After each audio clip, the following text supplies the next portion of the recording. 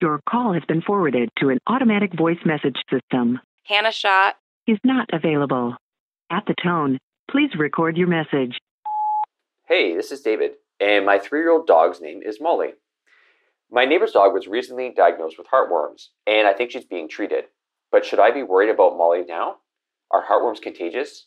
I'm not sure what to do next, but hoping you can help me out. You're listening to Not Just Fluff, Pet Wellness from Banfield Pet Hospital, hosted by me, Hannah Shaw, animal advocate, otherwise known as the Kitten Lady. If you're like me, you love your animals a lot, but they can't talk, and it can be tough to know what they really need. Not Just Fluff is here to provide you with actionable tips and science-backed advice from reputable professionals who really understand pet care.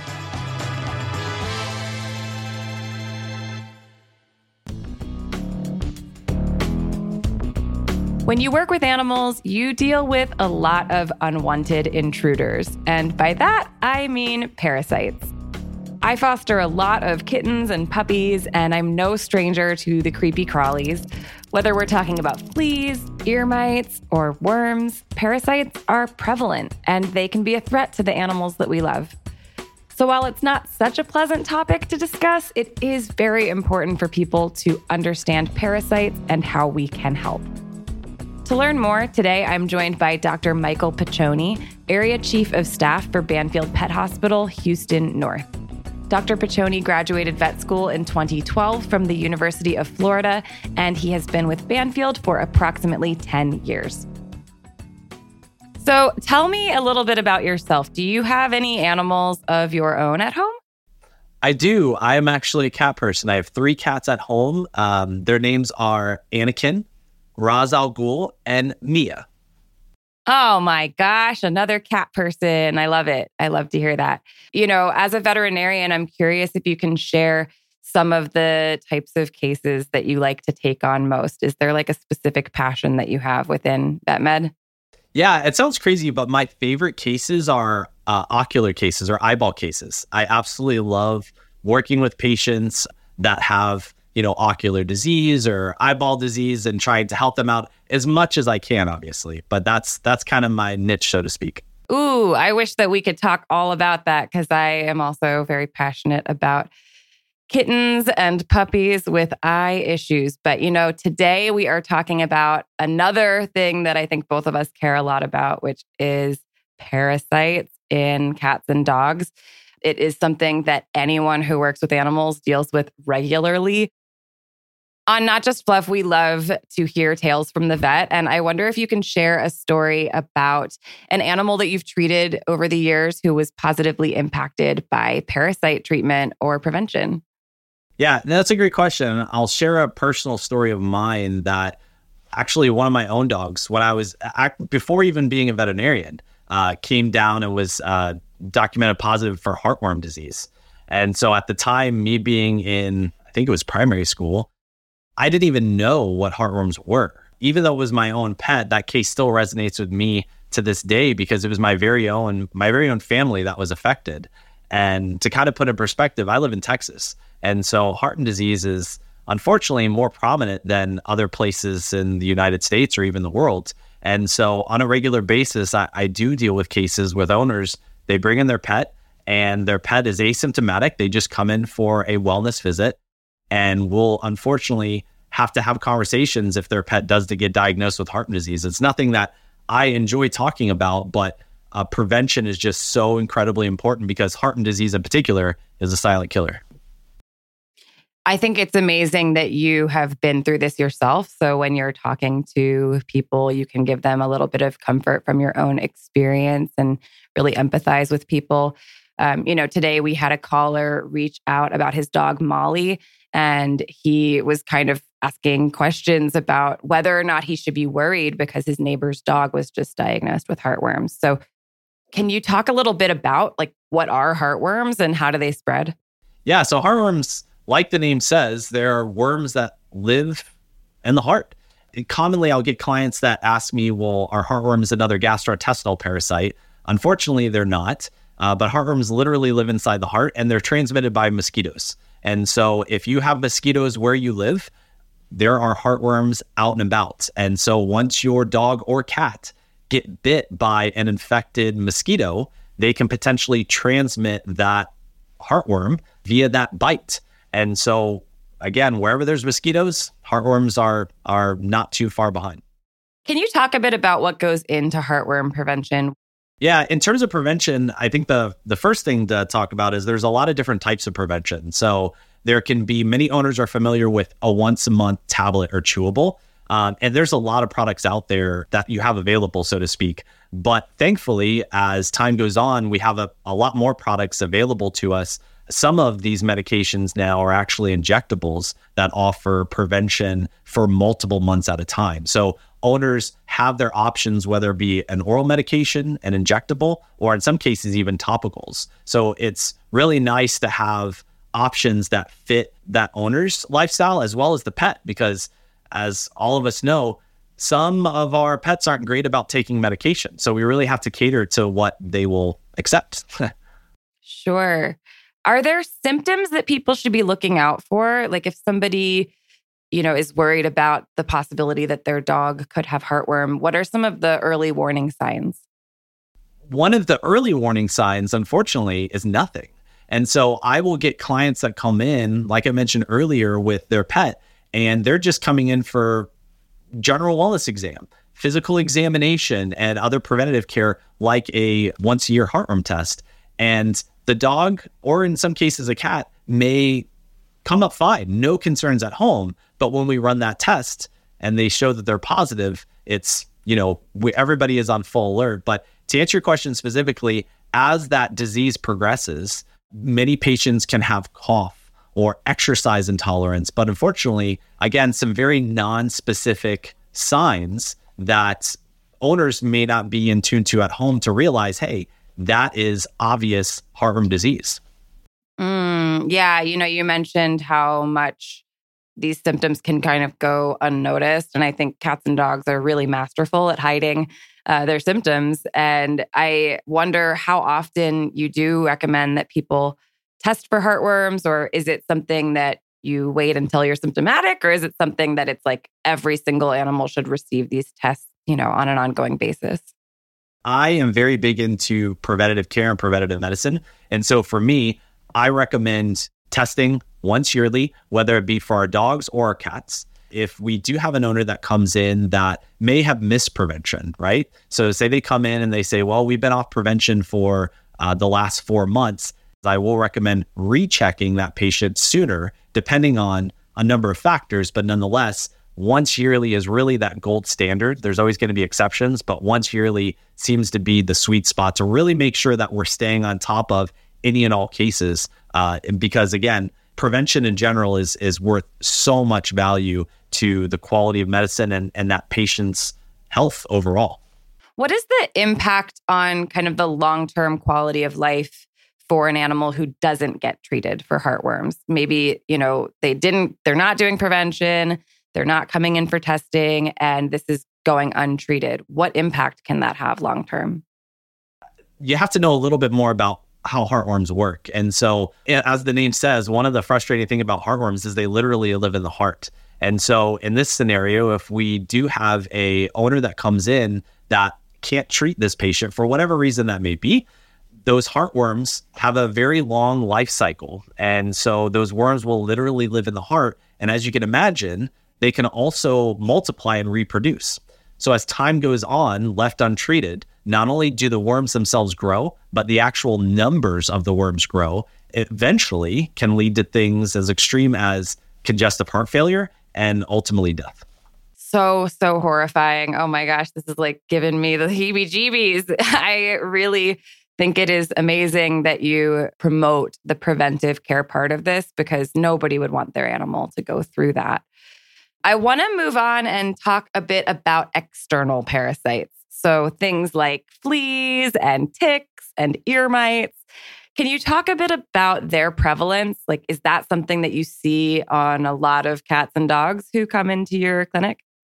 I do. And like I said, it's going to vary per region, right? So it's going to depend on where you live to determine, well, what's most prevalent. But me being in Texas, very tropical climate, this is really a great, and I use the term loosely, a great breeding ground for a lot of those parasites. And so we see a lot of hookworms, roundworms, we see a lot of fleas, we see a lot of ticks. They are extremely prevalent really anywhere you go in this area, but that's going to vary. You travel to different parts of the United States or beyond, and you may have certain parasites that aren't as common as, say, another region.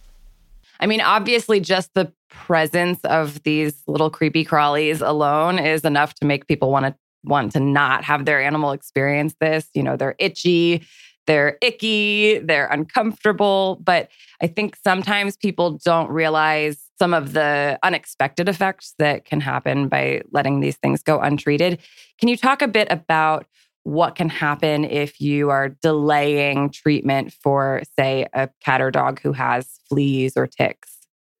For fleas and ticks in particular, one of the things that I really just try to emphasize to clients is the way these parasites feed are on blood. And so left unchecked, a lot of these parasites can induce anemia in their pets, and anemia being a low red cell count because these parasites are literally drinking blood from their pet. And it's some owners get a little squeamish about that, but that's the truth. And that's why it's very, very important not only to prevent, but actively treat these patients to ensure that they are getting the utmost care they need. For people who are kind of concerned, like, do I really need to be preventing this, or should I just wait until it comes up? Like, isn't it expensive or annoying to have to do ongoing prevention? Can you talk a bit about like the difference between preventing external parasites and treating them? Is it actually more cost effective to prevent? It definitely is, 100%. And I say that because we think about not only the direct effects of the parasite, so say a tick or a flea, yes, they can take blood away from an owner's pet. And obviously that's not good. But you also have to think about some potential not unrelated side effects, but things you don't think of. So other diseases, because fleas can carry diseases, ticks can carry diseases, and those diseases can be transmitted to that pet. And so for me, when I have these patients that come in, that's why I stress so much the prevention aspect of it, because some of these diseases, once they're transmitted to that pet, you can't always treat it effectively. Prevention is just so important. And so in the long run, to answer the question, yeah, prevention is well worth it in the long run. Can you talk about how you prevent external parasites? What do you recommend to people who are worried about the presence of fleas and ticks and ear mites in terms of prevention? So there's, similar to heartworm prevention, there's a lot of different products on the market. Some of those may be oral tablets or chewables. Some of those may be topicals.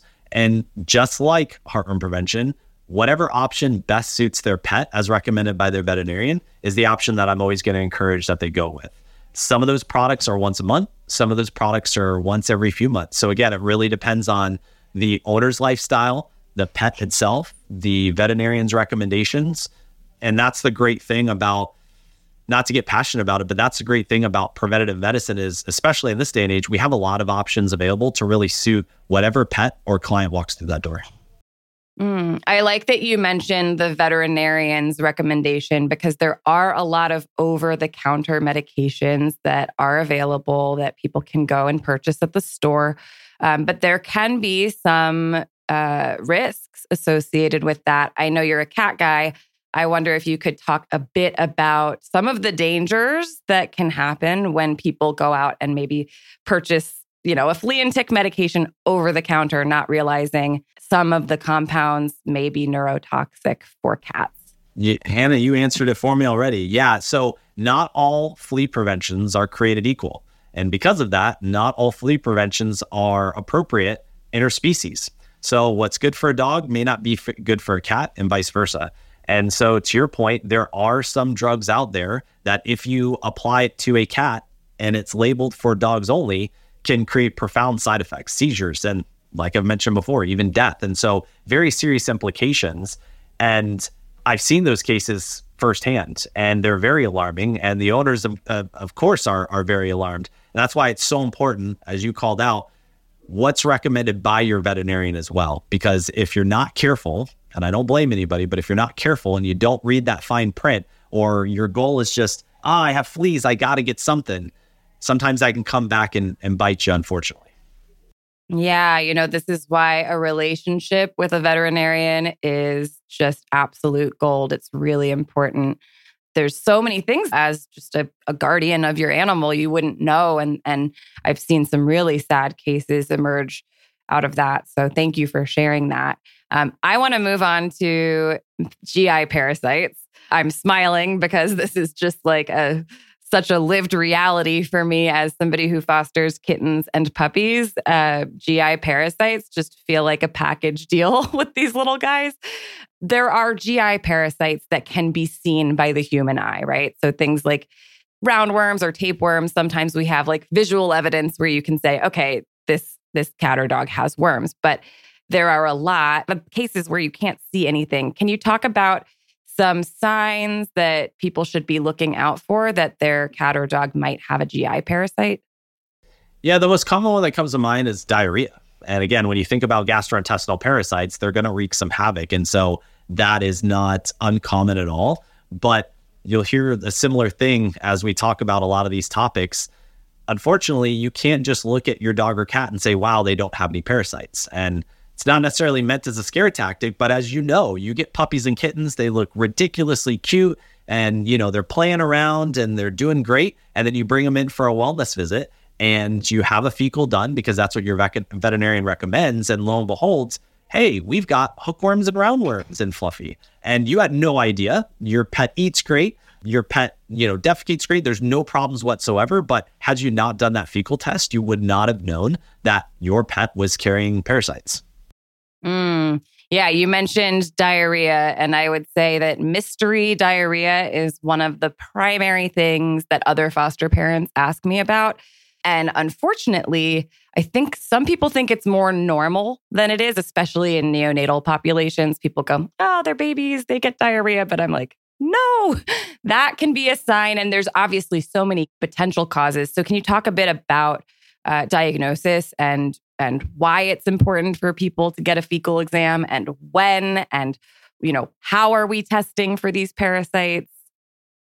It's a loaded question, right? There's a lot that goes into parasite detection. And so one of the most common tests that we do, as you mentioned, is a fecal. And essentially all we do is we get a fecal sample from that patient.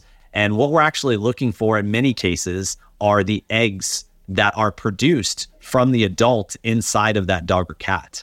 And so we'll have owners that come in to your point a second ago that they may say, hey, we're seeing parasites in our dog or cat stool, but when we run the fecal test, we might not see anything. And the reason why I emphasize that to clients is because we have to assume when we run that test that there are adults that are actively reproducing eggs in that fecal sample. And if there's not, doesn't necessarily mean that your dog or cat has no parasites. It just means that they're not actively shedding. And we see that commonly with pets who have tapeworms and potentially even hookworms or roundworms. And that's why, to answer the other part of your question, it's very important that we repeat these tests. A lot of your parasites, their life cycle is about 3 weeks. And when I say life cycle being 3 weeks, how often it takes for them to produce the eggs, and then for those eggs to hatch and then and grow up inside of the patient. Say I see a puppy or kitten that comes in. If I did not detect a parasite on that first exam, say at 8 weeks of age, I'm going to recommend they come back in a few weeks for vaccines, which I know is not the scope of this topic. But at that time, I'm also going to recommend repeating a fecal because I'm not comfortable with just assuming that one fecal on a pet is going on a puppy and a kitten especially is going to be appropriate. And that also goes true for our adult patients. So just like puppies and kittens, dogs and cats or adult dogs and cats can get parasites as well. And so in those patients, assuming they are on year-round prevention, so again, a common theme, I'm normally recommending rechecking a fecal on them twice a year because typically I'm seeing them twice a year for wellness. Yeah, thank you for bringing up the life cycles because I think that's something that, most people don't think about. Something that I hear a lot is people saying, well, I adopted my cat or dog from the shelter and they said that they were fully dewormed. So I don't need to worry about parasites at all. And I never need to do anything again.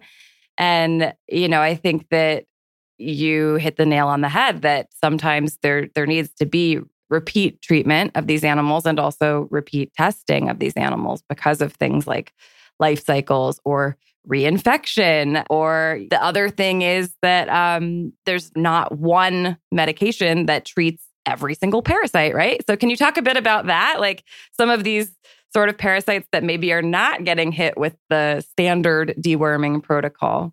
Not all dewormers are created equal. And so if you adopted a pet from a shelter and they got dewormed, that's amazing. I love the fact that they're trying to be preventative in regards to preventing the spread of parasites. But unfortunately, not all parasites are susceptible to various dewormers. And sometimes I will even administer a deworming for a patient, and then the owner will call back, say a few days later, and say, wow, I'm seeing little grains of rice in their stool. What is going on here? And that's because, again, not all parasites respond to correct dewormers. And again, even fecals aren't foolproof themselves. And so you really have to treat the patient based on the diagnosis themselves. And unfortunately, there isn't a magic pill that we can give that says, hey, take this and all your cares will be laid to rest. There's a lot of responsibility with taking care of our dogs and cats, or any pet for that matter. And there's a lot that goes behind the scenes, but it's very important, that communication piece. And so I love something that you mentioned. I love when clients call me and say, hey, listen, I know you gave a deworming, but I'm also seeing this now. Can you help me out and tell me what's going on? I would rather clients ask me than not ask. There are no stupid questions. Yeah, you made me laugh with the grains of rice, because I always feel like if you're seeing something that looks like rice or noodles in the litter box. Yeah, it's not rice or noodles. It's not rice and it's not noodles. So let's talk about prevention a bit here. Routine deworming is something that we do in shelters and rescues, but is that something that you recommend even for cats and dogs over the course of their lives in their homes? I definitely do. And I say that because just like puppies and kittens, your adult dogs and cats can get parasites as well. And so again, it's going to be based on your veterinarian's recommendations. You know, a common question that comes up is, well, what about drug resistance, et cetera? And so I'm always going to encourage anybody listening to consult with their veterinarian on a case-by-case basis, of course. But routine deworming, I feel, is still very important because of the prevalence rates of many of these parasites, no matter where you go. Mm-hmm. What are some of the dangers of not treating GI parasites?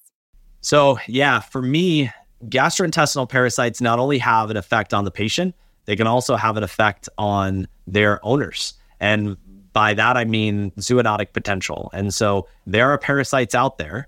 So we talk about hookworms, we talk about roundworms. They are not just inclusive to that pet. So just because Fluffy has hookworms does not mean that no one else is susceptible. And so unfortunately, people can get hookworms, people can get roundworms. It's very scary, but there is an element of public health to veterinary medicine. And I think that's another reason why I get so passionate about prevention, because it's not just our own pets that are at risk here in their health. It's potentially the family, the rest of the family that's associated with that. So it can be very scary. I can just picture people listening to this right now and just grabbing their cat and dog carriers and bringing them to the vet, because that is horrifying to think about. But you're absolutely right. One thing for me is when I'm bringing in foster animals and they have untreated parasites that maybe have gone untreated for quite some time, we see so many cascading effects from that, especially in kittens and puppies. They can be so, malnourished, emaciated, dehydrated, and sometimes it takes a lot of supportive care to get them back on track. So I think that parasites can absolutely wreak havoc on our animals if we don't address them quickly. And I'll add to that too is I do have some clients that come in and say, oh, it's just a flea, or oh, it's just a hookworm. And unfortunately, I don't love hearing that, because like I said, it only takes one mosquito to transmit heartworm disease. It just takes one flea to transmit this disease or this one tick. And left unchecked, when we talk about specifically gastrointestinal parasites, they will multiply. And so it's never just one. It's multiple. And that that burden on that pet can have profound effects. And something just as simple as fleas could, unfortunately, in extreme cases, lead to things like death. The same thing with gastrointestinal parasites, the same thing with heartworms. Unfortunately, they can have very, very profound effects on the pet. So obviously, our animals who go outside are going to be exposed to the risk of parasites. But what about indoor-only animals? Is it also important to prevent parasites in them? Absolutely. And I say that because no matter where you go, parasites are not just going to be limited to indoors. People can actually transmit these parasites, the eggs, via their shoes or whatever it may be. So we can be inadvertent carriers of these parasites and transmit them indoors. Not only that, but fleas are not limited to outdoors. They can jump on us, then they can jump on their pets, making their way inside. And finally, the last thing I'll say, and it resonates with me a lot, is we talk about heartworms and being transmitted by mosquitoes. Mosquitoes, there's no invisible barrier on our front doors or our windows that say, oh, I've gone too far, I can't go in this door. They're going to come and go as they please. So again, to answer the question definitively, absolutely. If you have a dog or cat that is indoor only, I feel prevention is arguably just as important because they will find a way. Many of these parasites will find a way. That is why they've been successful for years, thousands of years of doing what they do. They evolve, and that's, again, why they've been successful. So we've talked about a lot of different creepy crawlies, and probably a lot of our listeners have the heebie-jeebies like me now. Ooh. So I'm wondering if you can just summarize for us once and for all, like how often should we be bringing cats and dogs in for preventive care appointments, and what specifically should we be requesting to help them stay parasite-free? I always recommend to my clients to come in twice a year. And I say that, number one, because I want to do a number of examinations on this patient. Our pets age much quicker than we do.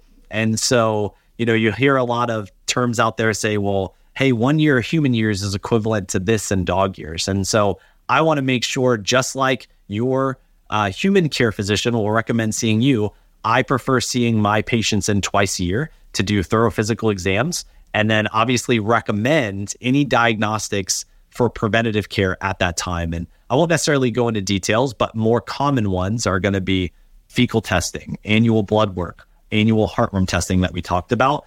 And then in terms of prevention specifically, like I've said before, it's really going to depend on what prevention that veterinarian recommends. And so if you're on a product for heartworm prevention that lasts 6 months, well, maybe you're only renewing that heartworm prevention, twice a year. But if you're on something once a month, well, then that's going to be 12 times a year. So it really just depends on what products that veterinarian is recommending. And at the end of the day, I'll always recommend consulting with your veterinarian because every patient has their own specific needs. Unfortunately, there's not a one size fits all, but education is key and communication is key. And what better way to do that than to make that appointment and establish that relationship with your veterinarian to get all that ironed out. Banfield's here to provide you and your pet with smart, affordable, high-quality pet care, so you can worry less about the vet and wellness stuff and instead enjoy life with your BFF. That's why we created Optimum Wellness Plans. Our plans aren't insurance. They're year-long bundles of preventive care custom-built for the pet you love.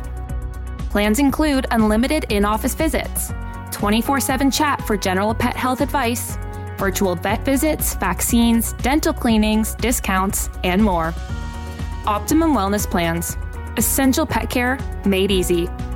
Learn more by clicking the link in the show notes or visit us at banfield.com.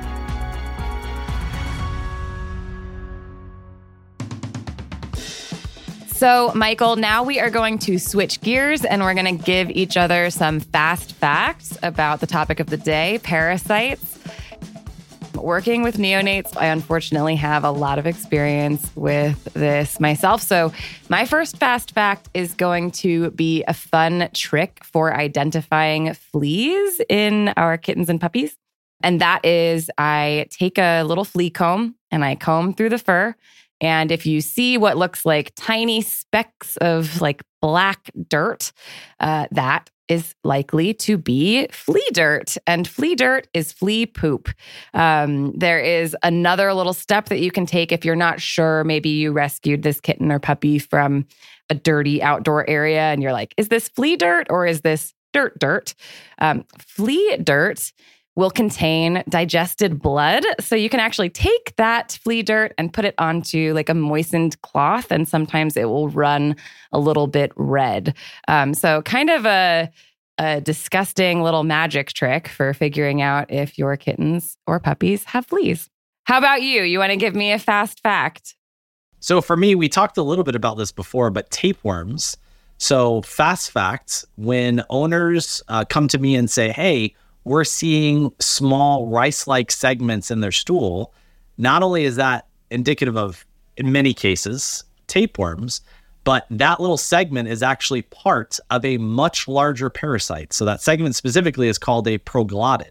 And so where there's one, there are much, much more. And each one of those proglottids contain multiple eggs inside of them. So where you see one, there's a lot more coming. This is the most delightfully disgusting conversation ever. I love it. I love it, though. I love it. We love it because knowledge is power. And the more we know, the more we can do something about it. Okay. My second fast fact is going to be that many parasites can actually live outside of the host's body. And that is why it is super important that we are washing our hands and that we are sanitizing regularly to prevent the spread of parasites. I think a lot of people don't realize that, there can be parasites that actually live not just in the stool, in the litter box, but even just in the environment or on your hands or on objects in the room, which is why, when I'm fostering, I always tell people we quarantine, we sanitize, we, wash bedding, we wash our hands, we spray doorknobs with sanitizer, all of that good stuff to try to prevent the spread of parasites and other disease. Well, and my other fast fact kind of piggybacks along with this, but I mentioned it briefly earlier in the episode, but some of our gastrointestinal parasites are zoonotic, meaning not only can they be transmitted from pets to other pets, but also to people. Some of people can get these parasites. Specifically, we talk about things like hookworms and roundworms. Well, in people, they are not limited necessarily to the gastrointestinal tract. In fact, they can manifest in other parts of their bodies. So hookworms can actually manifest in the form of cutaneous larval migraine, so where the parasites literally burrow through the skin. And then roundworms can actually manifest, and this one, we talked about one of my passions being eyeballs. Roundworms can actually manifest in the eye in people. No, don't say that. And so I don't know if that's a fun fact, but that is a fact, a scary fact, and I'll leave it at that. That is a horrifying fact. And if people could see my faces that I'm making right now, I'm like just pulling at my face like, oh gosh, that makes me want to go and sanitize everything and take all my animals to the veterinarian. But the truth is that that's what I hope that this conversation does for listeners, is help them understand that, there's a lot of things out there that maybe we can't see with the naked eye, but that could be harmful to our animals and even to ourselves. So I really appreciate so much that we've been able to have this conversation. Michael, thank you so much for imparting all of your wisdom, and thanks for being on the show. I appreciate you having me on the show, and I appreciate everybody who's listening today. I think an important takeaway today is that you can't always see if your cat or dog has parasites, but that doesn't mean that they might not be there, sneakily hiding away and potentially causing devastating effects. Preventive measures and routine visits with the vet can help us all feel more reassured that we're protecting our animal friends from unwanted creepy crawlies. I hope that this conversation has inspired you to think about ways that you can prevent parasites in your cats and dogs. Do you have a question for the show? Reach out at podcast@banfield.com, and we just might answer it on a future episode.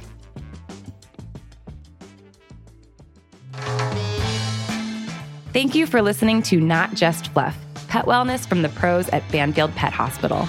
Make sure to get your paws on the like and subscribe buttons so you don't miss an episode.